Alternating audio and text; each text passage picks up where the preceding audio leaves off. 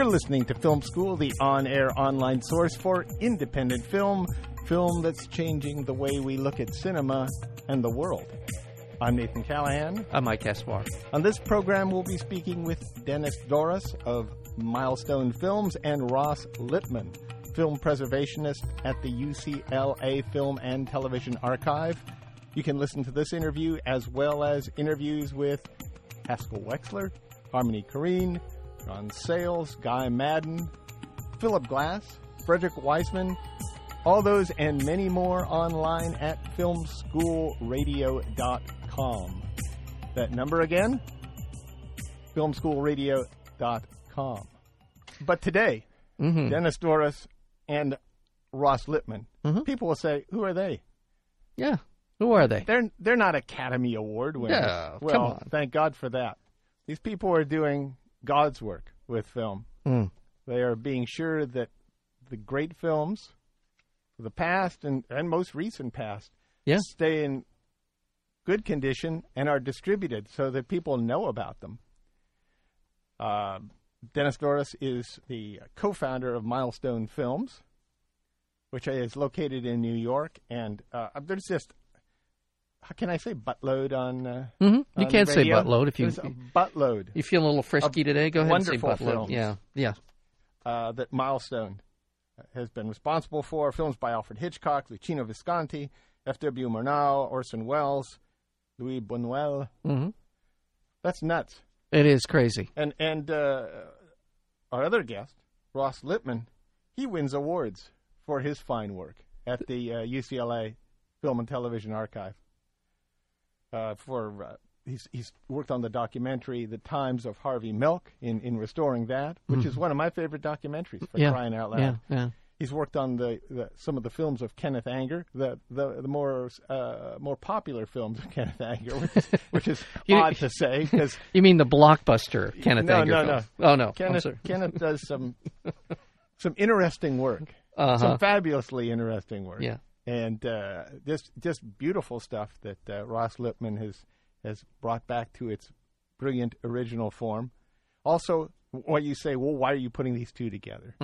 Yeah. Well, beside the fact that they've done so much to help preserve and restore and distribute films, Mr. Lippman worked with Dennis Doris on Milestone's Killer of Sheep, great film by Charles Burnett. So la la la la la la la la bye bye. In your mother's arms be creeping. You let anyone jump on your brother again, and you just stand and watch, boy, I'll beat you to death. I don't care who started what, or whether he was winning or losing. Boy, you get a stick or a goddamn brick, get anything, and you knock it out of whoever's fighting your brother. Because if anything was to happen to me or your mother, you ain't got nobody except your brother. With us today are two heroes of independent cinema and film restoration, Dennis Doris, co-founder of Milestone Films, and Ross Lippman, film preservationist at the UCLA Film and Television Archive. Doris's company, Milestone, is dedicated to researching and distributing the finest in moving image from around the world, from silent movies to contemporary American independent features, including films by Alfred Hitchcock, Luchino Visconti, F.W. Murnau, Orson Welles, and Louis Buñuel. Ross Lippman has restored and preserved some landmark works of independent cinema, including The Times of Harvey Milk, works by Kenneth Anger, and Milestone's Killer of Sheep and the Exiles. Dennis Doris, Ross Lippman, welcome to Film School.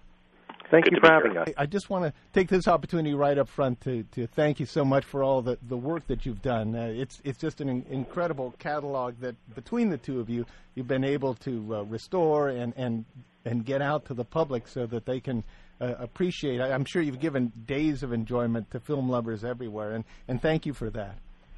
Well, thank you. Thank you. Now, Dennis, how did the two of you get together? Where did you first meet? What were the circumstances?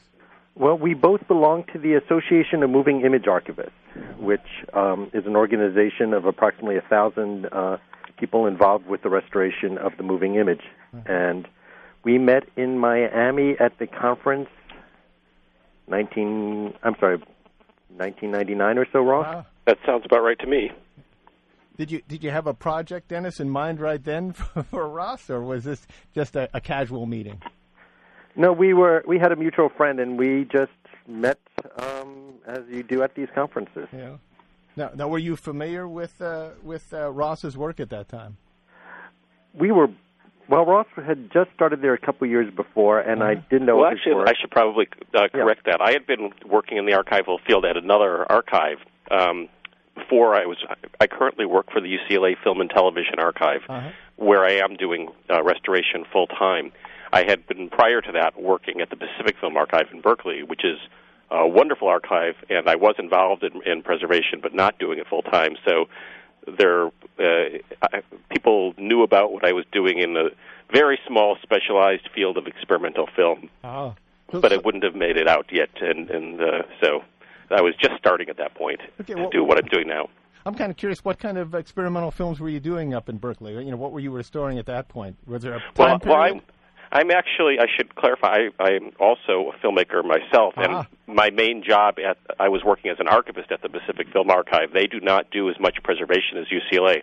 I was, in fact, their cataloger, but because I have the film making background and a very strong post-production technical expertise, which is what you need for restoration, they would bring me in as a consultant. And at that time, the PFA was working on films by Bruce Bailey, who's a quite wonderful experimental filmmaker. Now, when was the first time that you, how did you get involved in restoring films, Ross? What was the first step into that field? Well, that was, for me, a combination of different aspects of my interest. I have the technical background from making these very unusual special effect experimental films based around a machine called an optical printer, where you rephotograph film, and to do that, you have to understand the properties of photographic film. But I also, since I was a kid, had a great interest in film history, and so I was always attracted to the idea of film archiving. In fact, I worked in film archives more or less since I finished film school, but the two areas began to really intersect in my mind, and I just made it a point to find a way to get into doing film preservation, which is a very specialized end of the film archiving world, because you need to combine these two backgrounds which don't normally go together, and there's very few people who are able to get in there, and I just set my mind to it and finally inched my way in. So I was kind of dabbling in small projects with the PFA, and I was also doing some projects for the San Francisco Cinematheque and New York Museum of Modern Art as a freelancer at that time prior to working for UCLA. Now, you say, Dennis, you got together in 1999. When did work begin on Killer of Sheep? When did you bring Ross into that? Actually, it's the reverse. Ross can tell you. Oh, okay. Yeah, we trade off. Killer of Sheep I did bring to Dennis. He has since returned the favor well over many times. But Killer of Sheep was a project that I can't take initial credit for starting either. It was already on the dockets at UCLA when I arrived. We had received a grant from the Sundance Institute to preserve American independent cinema.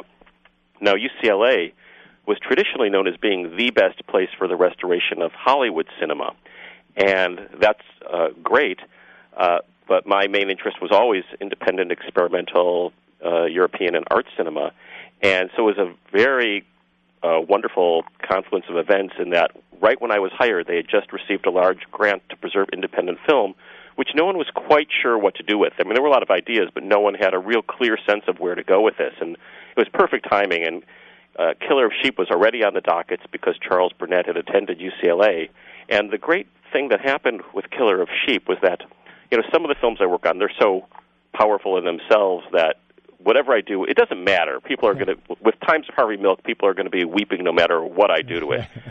With Killer of Sheep, the raw material as photographed by Charles Burnett was incredibly beautiful, but no one knew it because the old prints had been made so terribly. And with a little bit of printing expertise and technical skill of the sound work at the laboratories, I'm right now as we speak at the Sound Laboratory Audio Mechanics where we did the work on Killer of Sheep, and I'm very indebted to John Polito, who's an absolute genius in sound restoration. We work very closely together over every technical detail to prize out the detail in the original. And for Killer of Sheep, I think for a lot of people it was like seeing the movie fresh, even those who were familiar with it, because all of a sudden there was this whole world unfolding on the screen that people sort of sensed was there but hadn't really been able to experience before. Right. And anyway, that's only part of the equation. I will give Dennis a chance in a minute. I'm leading into that now. That's okay. Preserving the film is only one part of it, but getting it out into the world is another. I don't know how to do that. Dennis is the best there is. And very fortunately, I had made his acquaintance in Miami, and I thought, no one in the world will be able to do as good a job with Killer of Sheep as Dennis Doros and Amy Heller of Milestone.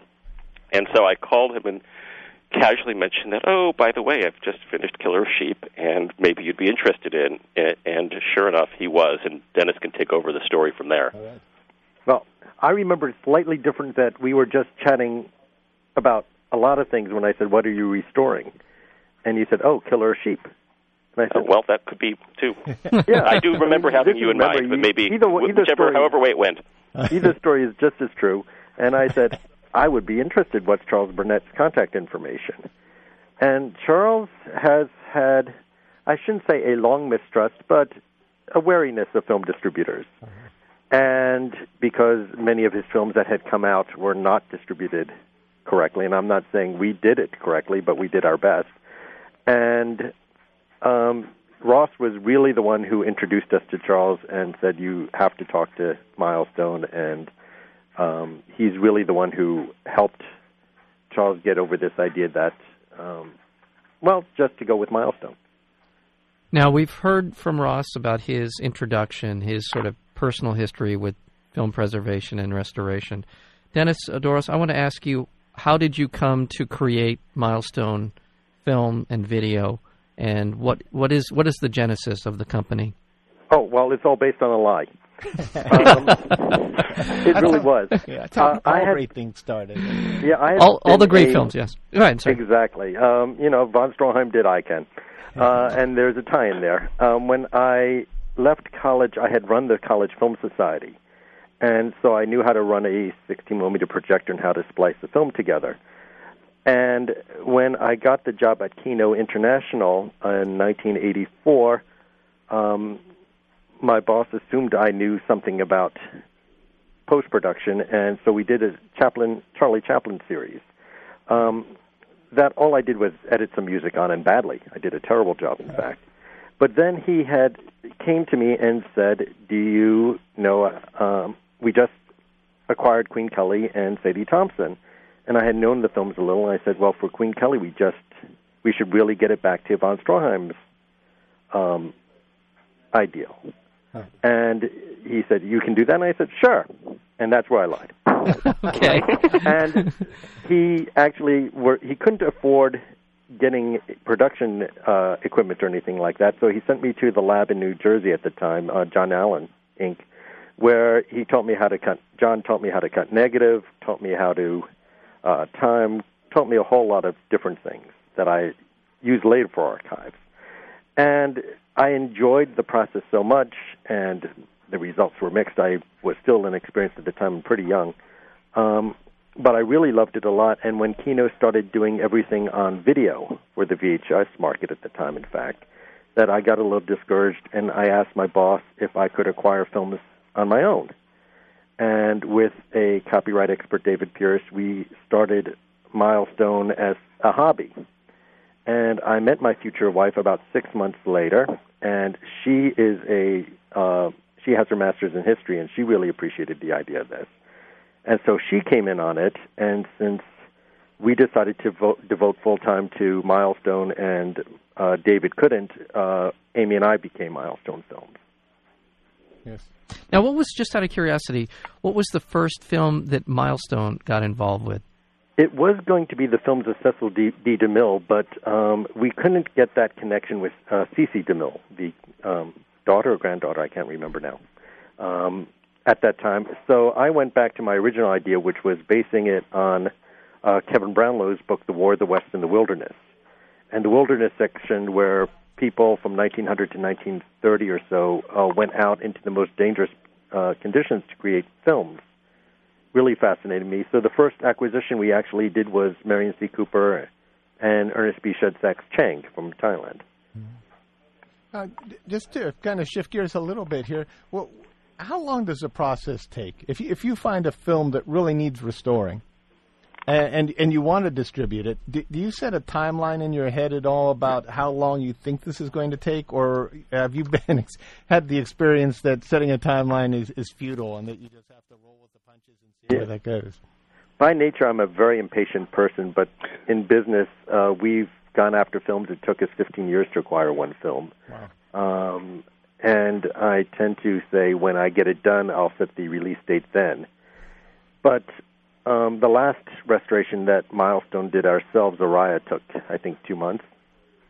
And I'm sure we could have worked longer on it, but this is, what our finances were. We paid for it ourselves.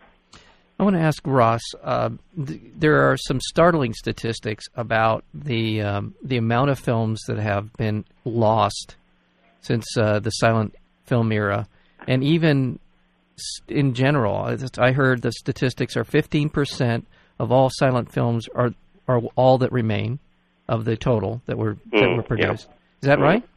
Well, I don't keep up with statistics. Okay. I read different ones all the time. Yeah. Dennis might have a more up-to-date notice of that than me, but I don't keep up with those. I know that it's quite staggering. And that 50% of all films made, period, have been lost. Yeah, quite a few films, obviously. Yeah. Now, when you Ross, I mean, what's the criteria? First of all, can we make a distinction here? What's the difference between preservation and restoration? Well, that's a great question, and if you talk to 30 archivists, you'll probably get 30 different answers. I like to use the answer that UCLA had come up with for itself because it works quite well for me. We actually distinguish between several different areas. First of all, you would start with conservation, which in our own internal terminology is where you store existing materials in appropriate conditions, which means cool and dry. And that just preserves the item that you already have as an artifact. Preservation would be straight duplication onto a more modern material, presumably a polyester-based film stock, which does not deteriorate as does the earlier film bases. That's the film base is the material on which the image was held. It's a clear base made of either nitrate, cellulose nitrate, acetate, or polyester. So preservation is just straight copying. Restoration comes when you need to when you have inferior material that is damaged or in some way flawed. It could be missing some scenes, it could be scratched, it could be dirty. We're obviously talking about film here. And so what you then do is you find multiple copies of the same film, and you piece together a new complete copy, which is has the same content integrity of what the original was supposed to be, which obviously involves historical research because that's often up for dispute in itself, and also has the best image and sound quality. So you piece it together. That would be restoration, which is what I focus my work on. Dennis, in terms of films that you want to acquire and are difficult to restore to get to their original condition, is there sort of a holy grail? Is the Magnificent Ambersons considered sort of the holy grail of films that could be restored, or is there a group of films or one particular film that you just pine for? Well, see, Ross and I sort of think alike. That's why we get along so well, is that we aren't interested in the ones that everybody wants. Okay. Or everybody thinks of. Paul Feos' Lonesome and his films are some of the ones I would adore distributing. There are some animation films I'd love to bring out. There's more on the exploration side with Chang and Grass and Taboo and all those that I'd love to do. My father keeps saying, why don't you distribute Casablanca? And, besides the fact that is not going to happen, it's just not our interest. It's just not what we do. So, is there more of a mark? Is there more out there on the international scene that internationally made films that did anyone do a good job of holding on to films? Did the international film community do a poor job, a good job of keeping their films around? Did the Americans do a good? What's sort of the grade you would give around the world? My Lord! Well, that's partly of what EMEA concerns itself with. is some of the major film-producing countries are very good, and some of them, like India and Japan, weren't and are just catching up now. Oh. And yet there's a whole third developing, nations category that still lacks the resources and money and the training to help their archives, and that's one of the things AMIA, the Ford Foundation, the World Cinema Foundation, which is Scorsese's new foundation, has been built around to help developing countries. I'm just going to, as long as I have the opportunity here, I have a question that, it might seem off the wall, but I'm going to ask it anyway. Bill Morrison produced a film called Decasia, which is about, not about, but it is spliced together fragments of old unrestored films that are in decay and in disrepair. How do you react? That's not quite accurate. He actually transferred it to video first and then went back to film, I believe, or at least in some cases. So it's not just original film fragments. Right. In fact, in almost all cases, it would be duplicates of them, and then in some cases, video back to film too, I believe. What's it like for you to watch that? Are you identifying different forms of decay, or can you bring yourself out of it? Do you feel sad watching some of these images? Well, actually, again, that's my background. The thing to understand about Decasia is that Bill Morrison is only the most well-known of a huge tradition of people working with decay and deterioration of film. That was the one that popularized it. Bill is wonderful, and it's quite a fun film. My joke is that the title, which comes from Fantasia, Disney's Fantasia, it's the Disney version of the decay film. I don't mean that in a bad way. I love Fantasia, but it's the one that really brought it to the masses. And but it really goes back much further than that. One of the earliest practitioners that I can think of is Stan Brakhage, who in his song 48 was using mold patterns on film as actual abstract patterning. And so I love that whole tradition. And there were other people who worked with other concepts of deterioration too, film as garbage, as found objects. So, and that goes way back to at least the 50s. So people have been doing this for a long time. Right. It's a fine tradition, and I love it. I love the abstraction of it. And in some cases, just as Bill Morrison does, I find the abstraction in many cases can be more interesting than the original film. But it depends on one's perspective. And obviously, in other cases, it would be totally inappropriate, and you want to get rid of it. Yeah. So. Now, before we let you go, did you have something, Mike? Well, just a couple real quick things. Dennis, I wanted to ask you a little bit about the business model here in terms of the distribution of these films. Is this have you become better and better about where you're getting these films? Is the public accepting of and hungry for these kinds of films? I guess is my question. Oh well, the film business term itself is an oxymoron. No independent film distributor is a good businessman, and very few businessmen make good film distributors. And I'm not smart enough to have a business plan or know what we're doing. The problem with the film business is you're entirely dependent on timing that is beyond your control. When you open a film, did the critic for the New York Times have a good date or a bad date the night before? Did they not have breakfast that day? And I'm not picking on the Times. I'm picking on just the general terms. We had Araya open in Tennessee on Friday, and they had their biggest snowstorm in 10 years there. And needless to say, nobody went to the theaters. There are so many varying factors that go with film distribution that you never know what to expect, and you can make money on 3 straight films in a row and lose it all on the next film. Mm-hmm. So to say that we know what we're doing is we have experience and we take good guesses, but we never know what our next hit is going to be. And we've had marvelous surprises where we never expected to make money. Can I ask you, what's the next film that Milestone is releasing?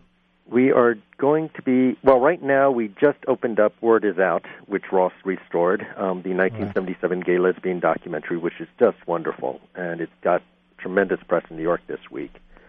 And after that, we are doing the films of Lionel Rogosin and Vittorio De Seta, who is a documentarian in Italy.